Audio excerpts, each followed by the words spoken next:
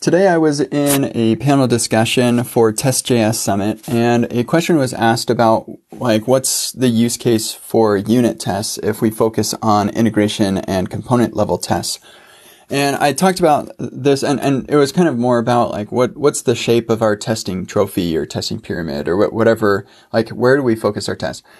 And I talk about how I recommend that you focus on integration and component type tests and try to mock as little as possible. I typically don't mock modules all that often, and most often we'll just mock HTTP requests unless we're doing end-to-end tests, in which case you mock nothing. And the way that I think about it is if you just have 100% unit tests and that's all that you're writing, and you get 100% code coverage with that, you're still very likely to have lots of bugs creep up as integrations between different pieces of these units change. And that can be very difficult to track when you are just mocking all the modules and just unit testing everything.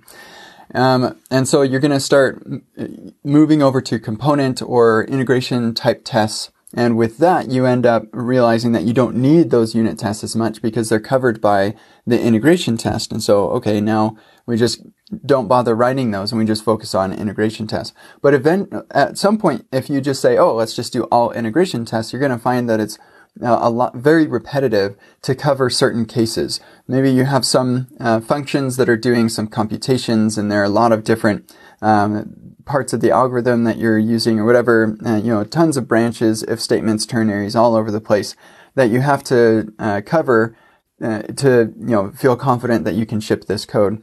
And so those are the types of things that I actually move over to unit testing. And so we'll have a single integration test or maybe a handful of integration tests that are testing the more common use cases, but then you'd have a unit test for the specific unit of code that is more complex. It's typically these are going to be pure functions, but not always. But they'll often be pure functions that you just call it with some arguments. You get some result back. And these types of tests run really fast, and they're really quite easy to write and maintain.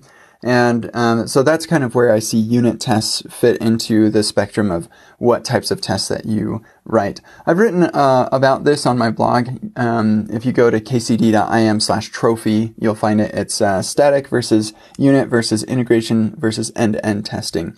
It kind of lays out the differences there. Anyway, I hope that's helpful to you. Have a wonderful, awesome day, and we'll chat with you later.